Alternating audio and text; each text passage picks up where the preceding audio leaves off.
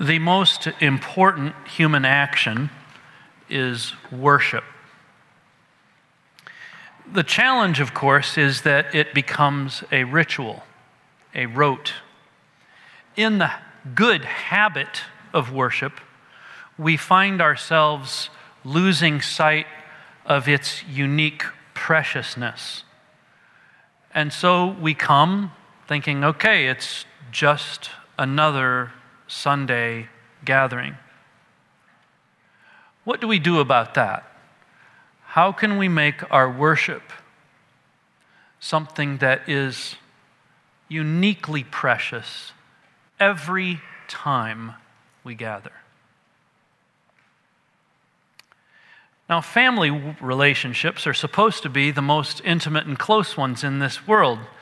This passage that we're going to look at, I invite you to open your Bibles to Genesis chapter 4. Genesis chapter 4. This passage is going to show us our sinfulness in all its horror in these two dimensions. Even when we are trying to worship, we will sin. You know, there's ways in which we sin and we're not even aware that we're sinning. And worship is one of those. This passage is going to show our sinfulness in all its horror, even ripping apart the bonds of family love as well. So we'll look at Genesis chapter 4, verses 1 through 16. We'll actually make our way through the end of the chapter and into chapter 5 in the sermon, but we'll just read the first 16 for now. Let's stand for the reading of God's word this morning. Now Adam knew his wife, Eve his wife, and she conceived and bore Cain, saying, I have gotten a man with the help of the Lord. And again she bore his brother Abel. Now Abel was a keeper of sheep, and Cain a worker of the ground. In the course of time, Cain brought to the Lord an offering of the fruit of the ground. And Abel also brought of the firstborn of his flock and of their fat portions. And the Lord had regard for Abel and his offering, but for Cain and his offering he had no regard. So Cain was very angry, and his face fell. The Lord said to Cain, Why are you angry? And why has your face fallen? If you do well, will you not be accepted? And if you do not do well, sin is crouching at the door. Its desire is contrary to you, but you must rule over it. Cain spoke to Abel, his brother, and when they were in the field, Cain rose up against his brother Abel and killed him. Then the Lord said to Cain, Where is Abel, your brother? He said, I do not know. Am I my brother's keeper? And the Lord said, What have you done? The voice of your brother's blood is crying to me from the ground. And now you are cursed from the ground, which has opened its mouth to receive your brother's blood from your hand. When you work the ground, it shall no longer yield to you its strength. You shall be a fugitive and a wanderer on the earth. Cain said to the Lord, My punishment is greater than I can bear. Behold, you've driven me today away from the ground and from your face. I shall be a fugitive and a wanderer on the earth, and whoever finds me will kill me. And the Lord said to him, Not so. If anyone kills Cain, vengeance shall be taken on him sevenfold. And the Lord put a mark on Cain, lest any who found him should attack him. Then Cain went away from the presence of the Lord and settled in the land of Nod, east of Eden. Please have a seat.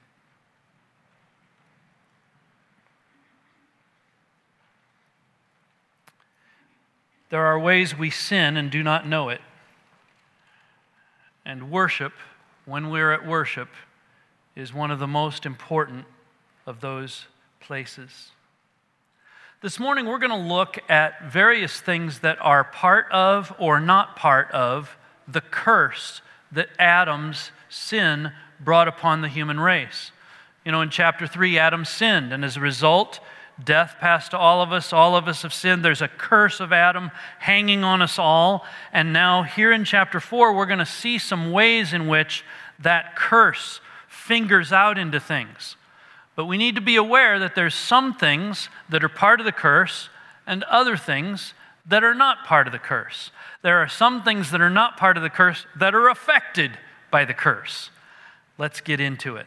Verses 1 through 4. Differences are not part of the curse. Cain and Abel grow up, and like most people in most families, brothers are not like each other. They're different. Sometimes those of you who have children may say, how can two people come from the same gene pool? They're different. God makes us different. We sometimes enjoy those differences. We sometimes don't. And sometimes we think that they're part of the curse when they're not. Eve's cry in verse 1 is one that every woman who's a mother will understand. I have gotten a man with the help of the Lord. Think about being the first woman ever who had to experience childbirth. And you will say, oh yeah, she needed the help of the Lord, right?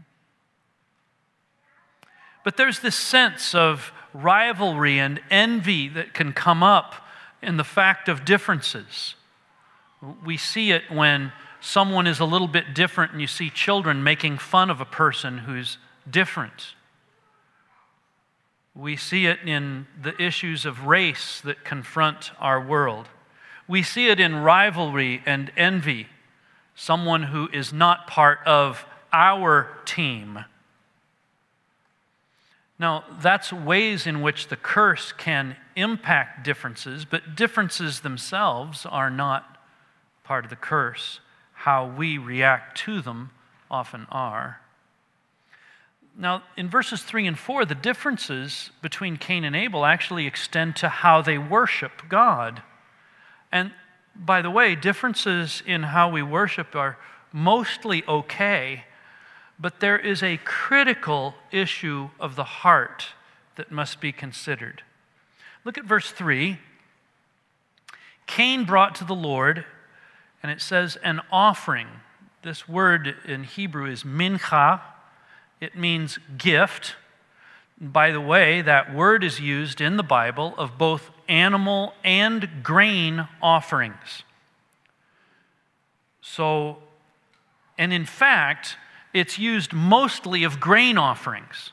So when he brings an offering, don't think that it's got to be an animal offering.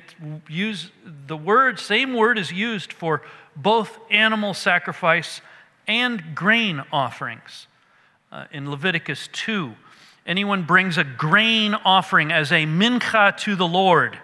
His mincha shall be of fine flour. He'll pour oil on it, put frankincense on it, bring it to Aaron's sons, the priest, and on go the instructions. In fact, in Deuteronomy 26, we read that when the people of Israel come into the land, the promised land, it says, you shall take some of the first of all the fruit of the ground which you harvest from your land that the Lord your God is giving you. You'll put it in a basket.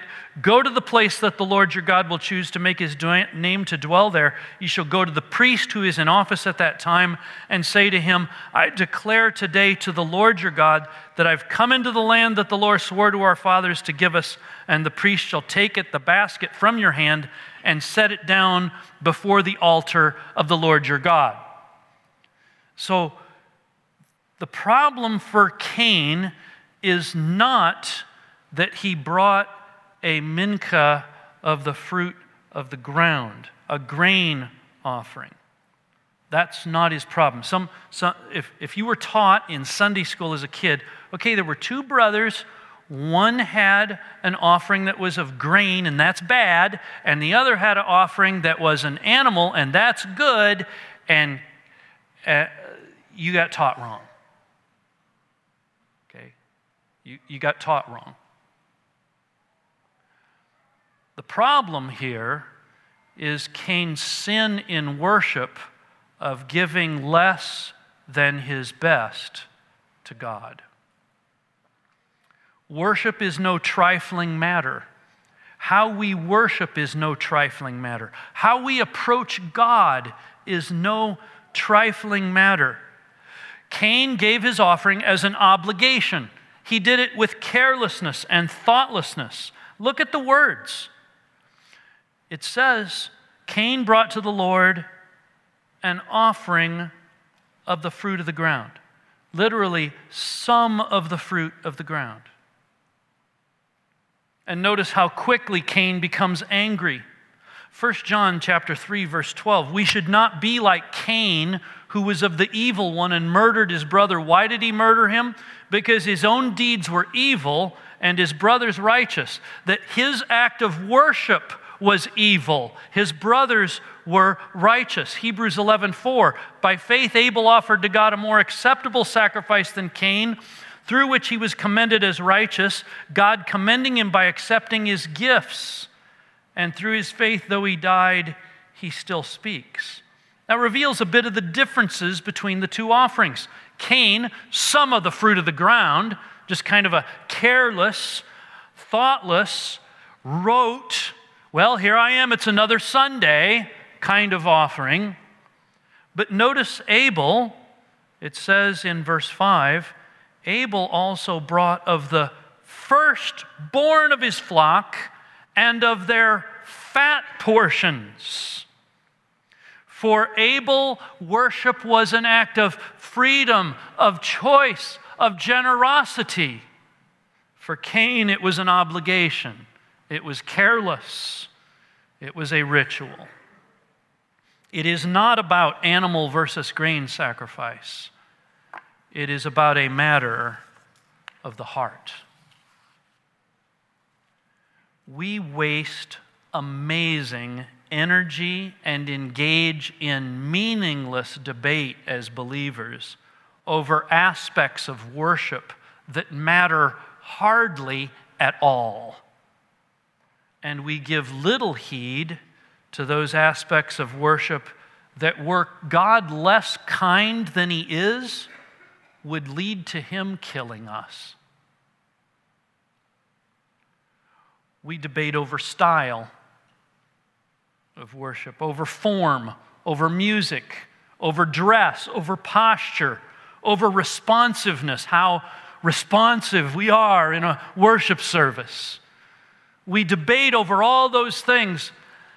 Meaningless. God wants our whole being as an offering to Him. Listen to what God, through the prophet Amos, spoke to the people of Israel in Amos chapter 5. I despise your feasts. By feasts, he's not talking about they're getting together for fun times, like a family reunion. The feast were the 3 feasts of the Jewish calendar. They're acts of worship. I hate it. I take no delight in your solemn assemblies, even though you offer me your burnt offerings and grain offerings. Notice, both the meat offering and the grain offering, I will not accept them. And the peace offerings of your fattened animals, I will not look upon them. Take away from me, God says, the noise of your songs. To the melody of your harps I will not listen. Why? Because the people in Amos' day were living lives of utter hypocrisy, going through the motions of worship, saying, well, it's another day to worship, let's do it, with carelessness and no regard. The Apostle Paul says in Romans chapter 12, therefore I urge you, brothers, in view of God's mercy, to offer your bodies as living sacrifices, holy and pleasing to God. This is your spiritual act of worship.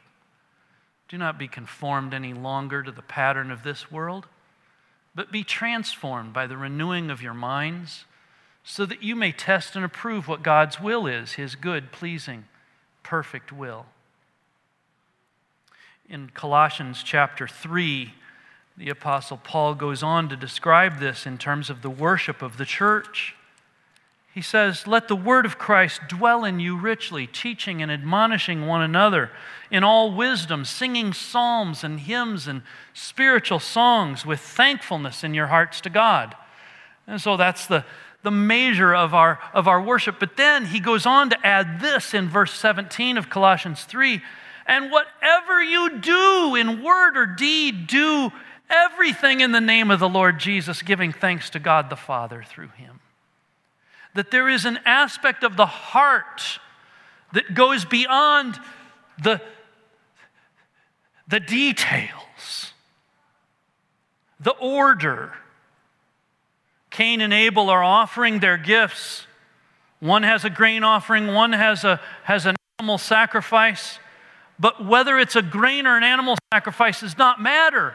What matters is that one says, well, here's some of it. And the other one says, here's the firstborn and the fat portions of the firstborn. Differences are not part of the curse. But when we worship in a rote, careless, unconcerned, bored kind of way, we are shouting defiance at a good and gracious God. Anger at God is part of the curse. Verses 5 through 7, Cain is angry. It says very angry. His face fell. So his posture and the demeanor on his face is very clearly one of dishonor, disrespect, anger at God. And the Lord says to Cain, why are you angry? Why has your face fallen? You know, selfish anger is always sinful. Righteous anger is always, it seems, in defense of another. Anger is a strong gateway to more intense sin. And by anger, we're not just talking about losing one's temper, but this is the idea of resentment, right? Sin waits, as it were, for an opportunity. And one only has to slip once. Mastering sin requires saying no to it every time. God asks Cain this why question twice in verse 6 because he wants Cain to understand the nature of true worship. Why are you angry? Why has your face fallen? In verse 7, this word accepted means lifted up. If you do well, if you change your heart toward me, will you not be lifted up? But if you do not do well, sin is crouching at the door. It desires to master you. It's contrary to you. You must rule over it. If Cain will just change his heart toward God, toward what acceptable worship means, not only will his sacrifice be lifted up, but so will he. Now, this reveals something that's kind of pretty deep inside the text here. On the one hand, we're called upon to make right decisions, aren't we? We're called upon to fight against sin, crouching at the door, and to win every time. Cain is being given an opportunity to win here. But in the grand sense, in the big picture sense, the entrance of sin through Adam has created a situation that's impossible for us. Because we can't win every time. And the question that should be asked as we are dealing with this text is, what's going to be our way out? And that's going to be a storyline in the Bible all the way through the rest of Scripture. What is our way out when we can't obey perfectly every time? What is our way out from under our doing and being what God cannot accept? And the answer is going to be that there's going to be a captain who will come, a king. And that king, he's going to die to pay for our sin, and he's going to take all of our sin on himself, all of it. and he's going to take all of his righteousness and he's going to clothe us in his righteousness.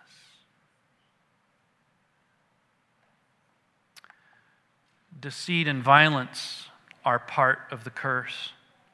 Verses 8 and 9, Cain kills his brother. The violence is senseless and undeserved.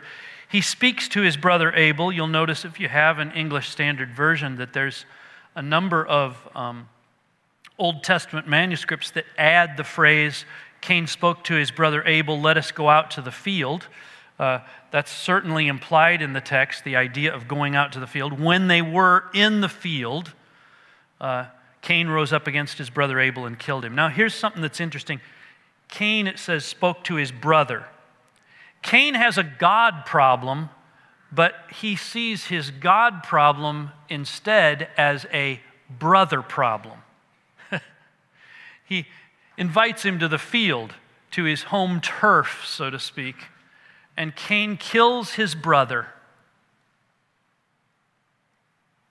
You know, there's a lot of times where people think where people have a God problem, but they think they've got some other kind of problem. You know, Cain has a God problem, but he thinks he's got a brother problem. Some of you think that you have a marriage problem, when in fact you have a God problem. Some think they have a boss problem when they have a God problem. They think they have a family problem or a child problem or a grandchild problem when they have a God problem. Be careful of that. Cain kills his brother. How does he know what death means? Perhaps the only thing he'd ever seen before of something die was the sacrifice of the animal that Abel had killed. It reveals to Cain what death meant, and now he says, oh, I will take death to my brother. And he kills him. He thinks he's dealt with the problem. He thought he had a brother problem, but it does not take away Cain's God problem, does it? In fact, it makes it worse. God, just as he did Cain's parents, pursues a relationship with Cain with a penetrating question. Look at verse 9. The Lord said to Cain, where is Abel, your brother? Note that God uses both Abel's name and the relationship that Cain has with Abel in the question. Where is Abel, your brother? And Cain now lies directly. I do not know, he says. It's a lie. Now, his parents, when they sinned, had shifted blame, but they had not lied directly. Now sin is growing. It's become more direct and more encompassing. We're starting to see compound interest on sin in his sin. Do you see that Cain now attacks God? I mean, he says in his question, am I my brother's keeper? Actually, what he's saying is, how dare you question me? This is the first time, but it won't be the last, that the ones investigating sin will be attacked for having the audacity to investigate it. As though there's something wrong with God for investigating it.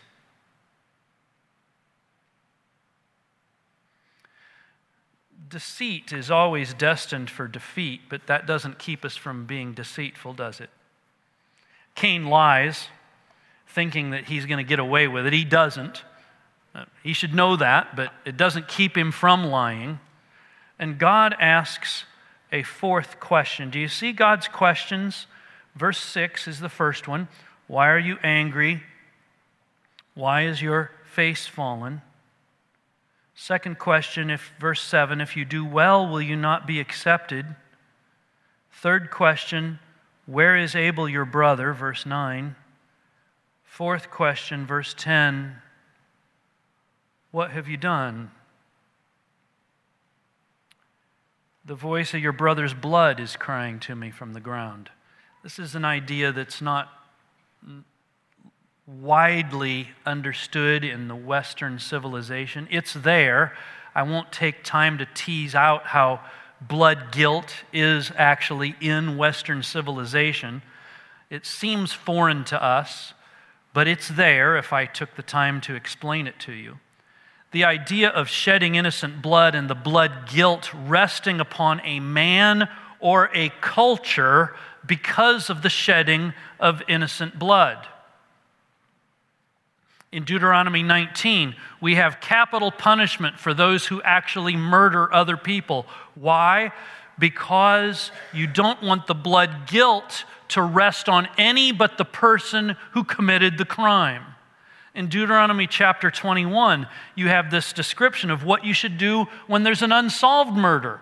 You're to take the blood of a heifer and to wash your hands with it. And in that way, the culture is absolved from the unsolved murder. In fact, this is what's behind Pilate washing of his hands at Jesus' trial, because in the days of Jesus, the Pharisees actually put down this law. There was in those days, the number of unsolved murders was increasing so rapidly that it was costing too much in the blood of heifers. So the Pharisees said, well, what we're going to declare is that water is sufficient to wash our hands to be absolved of this unsolved murder. So when Pilate, at Jesus' trial, washes his hands of the matter, saying, I won't have any part in the shedding of the blood of this innocent man, the Jewish leadership responds with this statement. Pilate's saying, a murder's taken place here. I don't know who's at fault, but it's not me. And the Jewish leadership responds with, his blood be on us and on our children. See, both Pilate and the Jewish leaders understand this idea of blood guilt. And there's a blood guilt here hanging on Abel having been killed. His blood is crying to me from the ground. It's not a literal statement like there's blood crying. It's saying that there's a murder that's taken place and it has to be resolved. This also is seen in Revelation chapter 6 with the fifth seal opening. I saw under the altar, the souls of those who had been slain for the word of God and for the witness they had borne. They cried out with a loud voice, O sovereign Lord, holy and true, how long before you will judge and avenge our blood on those who dwell on the earth? The blood guilt resting upon a man or a culture because of the shedding of innocent blood. One only has to wonder what the voice of hundreds of millions of babies who have been aborted around the world are crying out to God.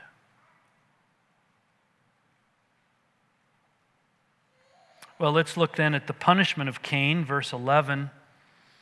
Cain is directly cursed by precisely what he loves. He loves the ground, and he is cursed from the ground. You know, sin always pays back, and often in the same currency in which it was offered. Cain loved the ground. He sinned by spilling his brother's blood on the ground, and the curse now comes from the ground to Cain.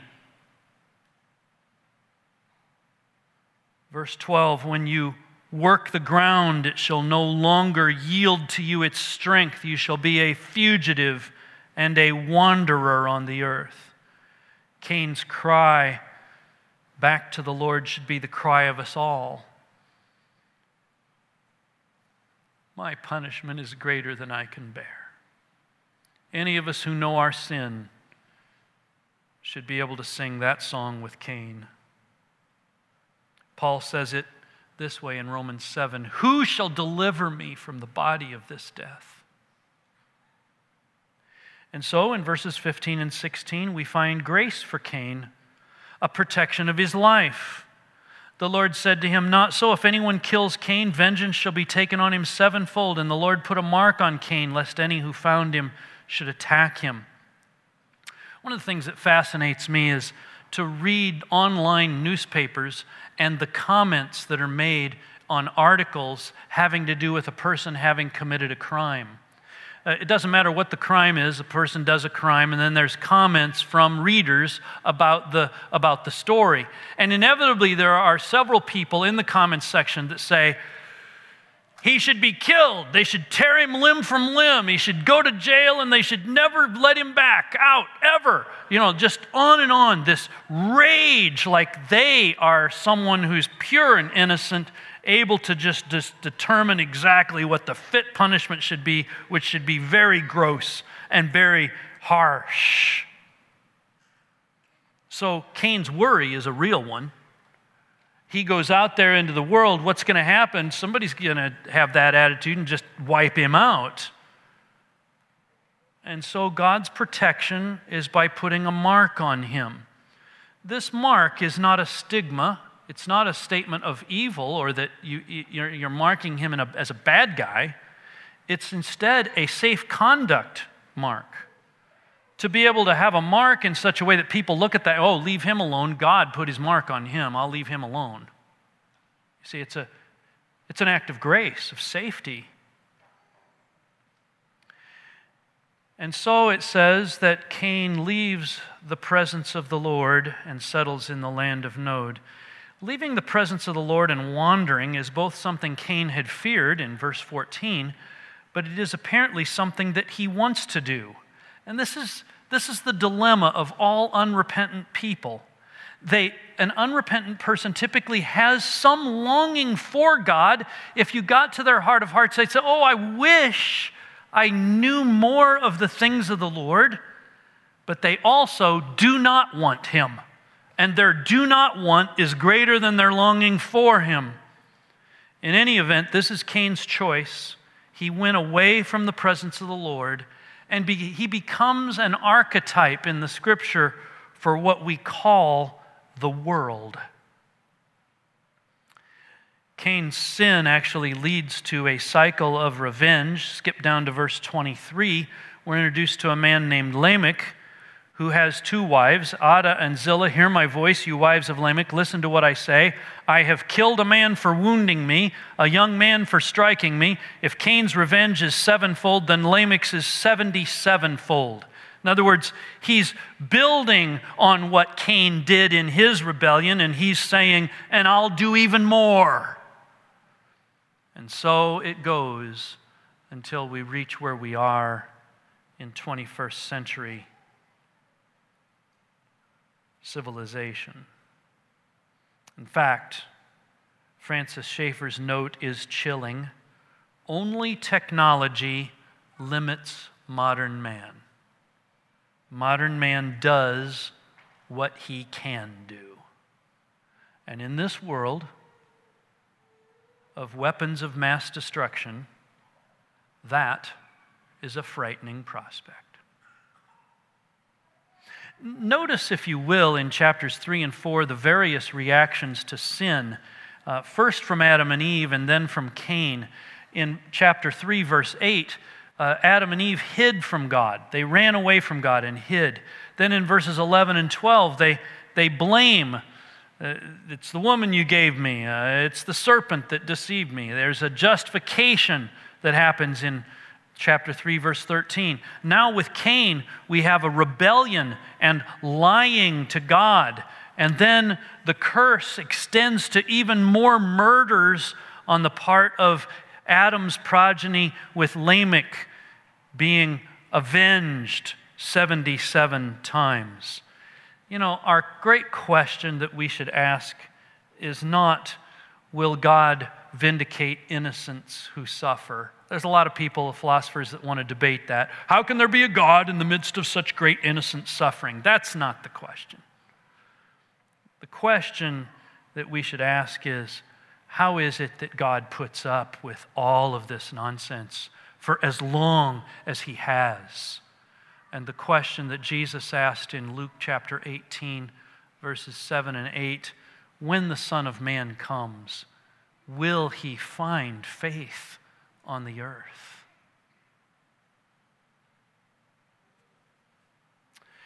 In verses 17 through 22, we have a description of culture.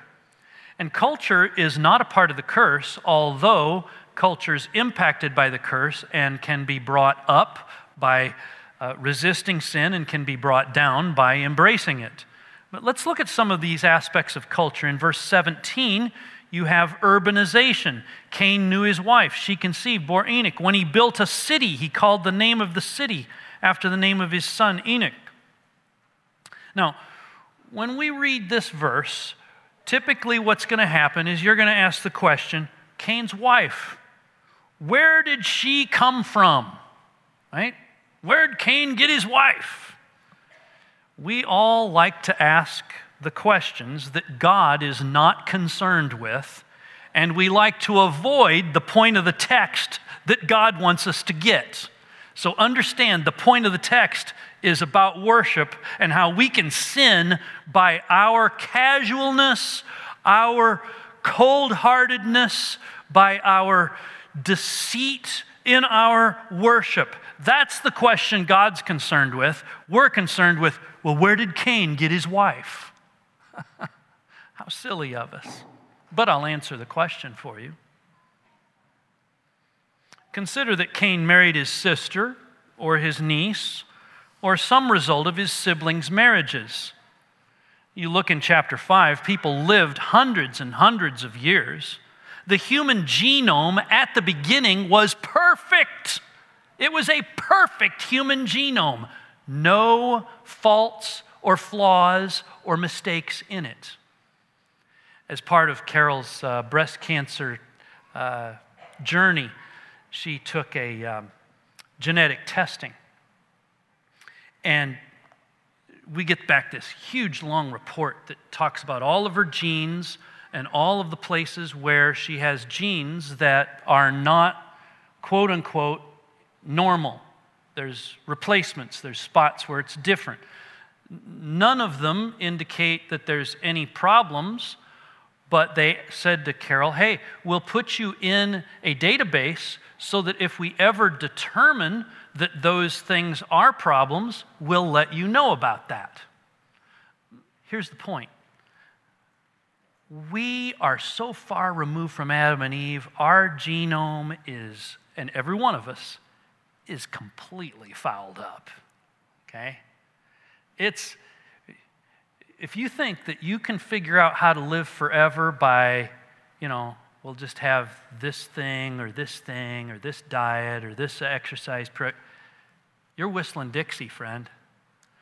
Because we're just so far away removed from Adam and Eve and the perfection of the human genome that it's like, now, are there things we can do to make it worse? Oh, yeah, there are. But one of the reasons why you have such long lives in chapter 5 is this perfection of the genome. So Cain marrying his sister doesn't create anywhere near the kinds of difficulties or problems or challenges that it would today, okay? Doesn't create any problems. So what we've got is urbanization, verse 17. Look at verse 20. You have livestock agriculture. It says, Adabor-jabal, he was the father of those who dwell in tents and have livestock. There are Bedouin even today who are journeying through the Middle East doing this exact same kind of farming that Ada created. Then in verse 21, you have another aspect of culture, music. His brother's name was Jubal. He was the father of all those who play the lyre and pipe. And then verse 22, metalworking. Zillah also bore Tubal-Cain. He was the forger of all instruments of bronze and iron. So what we have here is a description of the beginnings of culture, urbanization, livestock agriculture, music, and metalworking. Those are not part of the curse, but of course, we can make them sinful. Now, the last thing that we want to talk about is chapter 5. Death is part of the curse. Chapter 5 begins, this is the book of the generations of Adam. You can mark the divisions of Genesis by this phrase, this is the book of the generations of. And here we have the ones of Adam. When God created man, he made him in the likeness of God, male and female, he created them. He blessed them and named them man when they were created.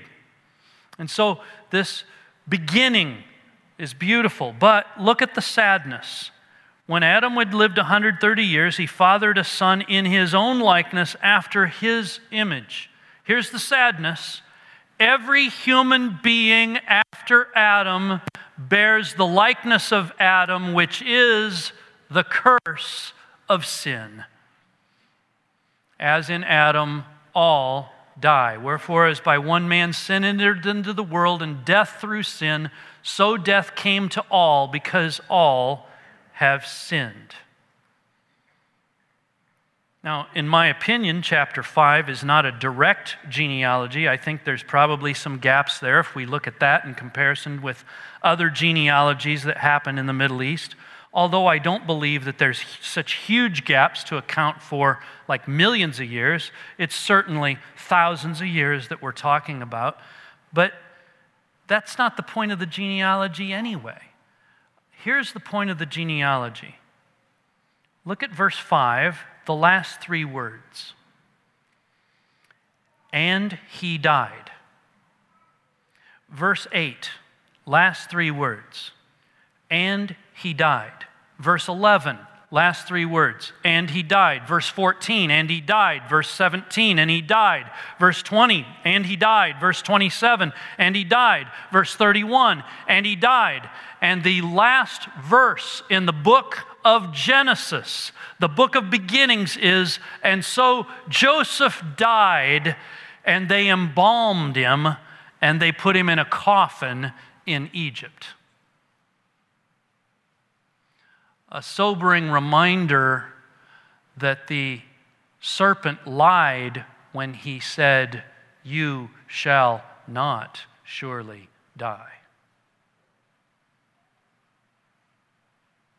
You see, the point of this genealogy is to say, so begins the saga of death.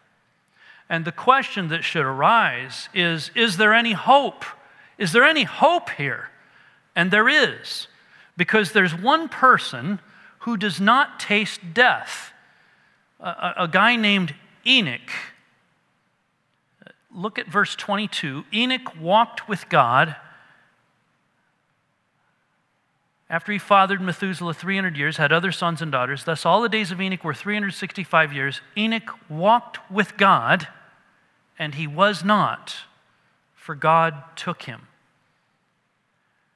When we see Enoch being an exception to that, it reminds us of one who did not have to taste death at all, but who willingly did so for us. Hebrews chapter 2, verse 9 says this of Jesus, "But we see him who for a little while was made lower than the angels, namely Jesus, crowned with glory and honor because of the suffering of death, so that by the grace of God he might taste death for everyone. He took the punishment that we deserved." And when we read Genesis chapter 5 and we see, wow, this guy didn't die, is there any hope? Yeah, I think there is. And as you get all the way through the scriptures, you are introduced to Jesus, who did not have to die, but for the joy set before him, endured the cross, that we may have eternal life. Hebrews 11:5, "By faith Enoch was taken up so that he should not see death, and he was not found because God had taken him. Now before he was taken, he was commended as having pleased God." Let me conclude with some final applications here. First, the problem of sin is really hard. There are three issues of sin that I want to talk about by way of application this morning. One's a hard one is a precious one, and one is a challenge. First, the hard one. God calls every human being to fight against sin. Every human being, he calls them to fight against sin. But we all know that we will not perfectly do so. That doesn't mean that we surrender in the fight. Hey, I can't win, so I guess I won't even try. No, that's not what it means. but it does mean that we know deep within that we need more than we ourselves can give. In fact, we know what Luther wrote in that hymn, A Mighty Fortress. Did we in our own strength confide, our striving would be losing. We lose. And even when we win against sin, we are so weird. You know how weird we are? When we win over sin, we get proud of our victory. And then we start looking down our nose on people who have lost in their fight with sin. Well, I'm not like that. Praise the Lord that I'm not like this publican here, right? That's how weird we are. That is a hard problem of sin. So the second issue about sin is a precious one. We have one in our Lord Jesus Christ who does perfectly obey when sin is crouching at the door. In the days when he walked this earth, he perfectly obeyed. When sin crouched at his door, he won. We have a captain of our salvation who wins over sin. And now the challenge. The victory that Jesus won at the cross means that we can win over sin as well. The person who has no relationship with Jesus cannot win. That's issue number one. The person related to Christ, who has a relationship of trusting him and relying on him to forgive them of their sin, has a captain who has won over sin. He's already won. That's issue number two. Now, being related to Christ means that he bore our sins in his body in order that we may die to sin and live to righteousness. We now have the power of saying no to sin crouching at the door. This is the challenge for the believer. Now, for some of you, sin is crouching at your door in a profound way. It may be saying, you know, the world would be a better place if you just did away with yourself.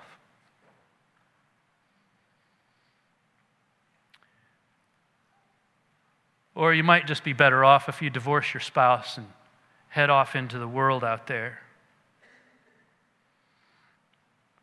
Or it's just no fun being a Christian. I'm going to throw my lot in with some people that look like they're having a lot of fun. Doesn't matter where or how sin is crouching at your door. Please hear the voice of God to you this morning. You must master it.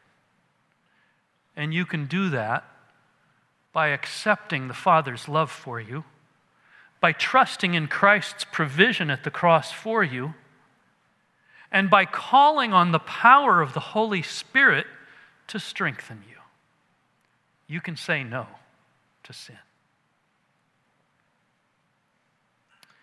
Some of us are being haphazard in our worship of God.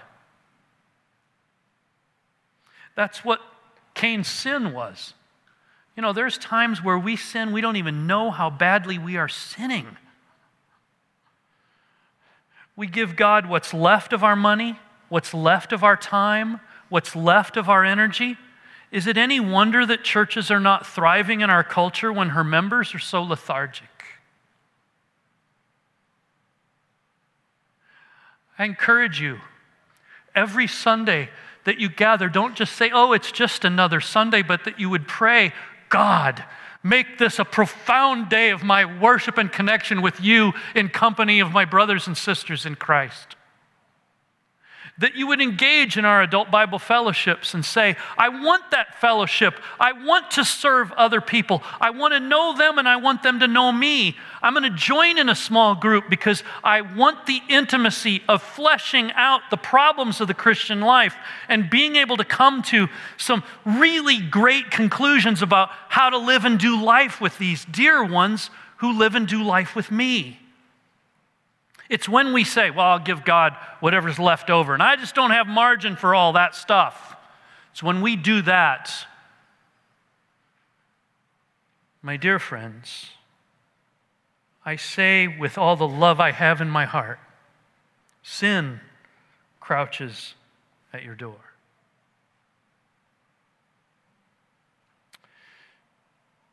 Jesus' blood cries out also. Abel's blood cried out. But did you know that Jesus' blood cries out a better song than Abel's? Jesus' blood cries out grace. Hear the words of Hebrews chapter 12, verses 22 through 24, where the author is describing for us what real worship is like. But you have come to Mount Zion, to the city of the living God, the heavenly Jerusalem. You have come to innumerable angels in festal gathering. One wonders if we could see them, if the roof were open and we could see all of the angels that are witnessing our worship. To the assembly of the firstborn who are enrolled in heaven. That's you and me, brothers and sisters. And to God, the judge of all, and to the spirits of the righteous made perfect. And then verse 24, you have come to Jesus, the mediator of a new covenant, and to the sprinkled blood. Listen, you have come to the sprinkled blood that speaks a better word than the blood of Abel.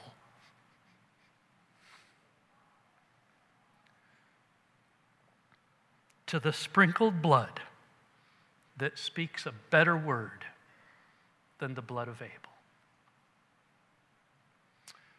Lord, help us in our fight with sin, especially of our sin as we worship you. Forgive us for the ways in which we've been trite and rote and ritualistic and just a mere habit. It's just another Sunday. And help us to fully engage in knowing you and loving you and worshiping you in the company with our brothers and sisters. And we thank you, Jesus, that your blood speaks a better song than the song of Abel who cried out justice. Your blood cries out mercy.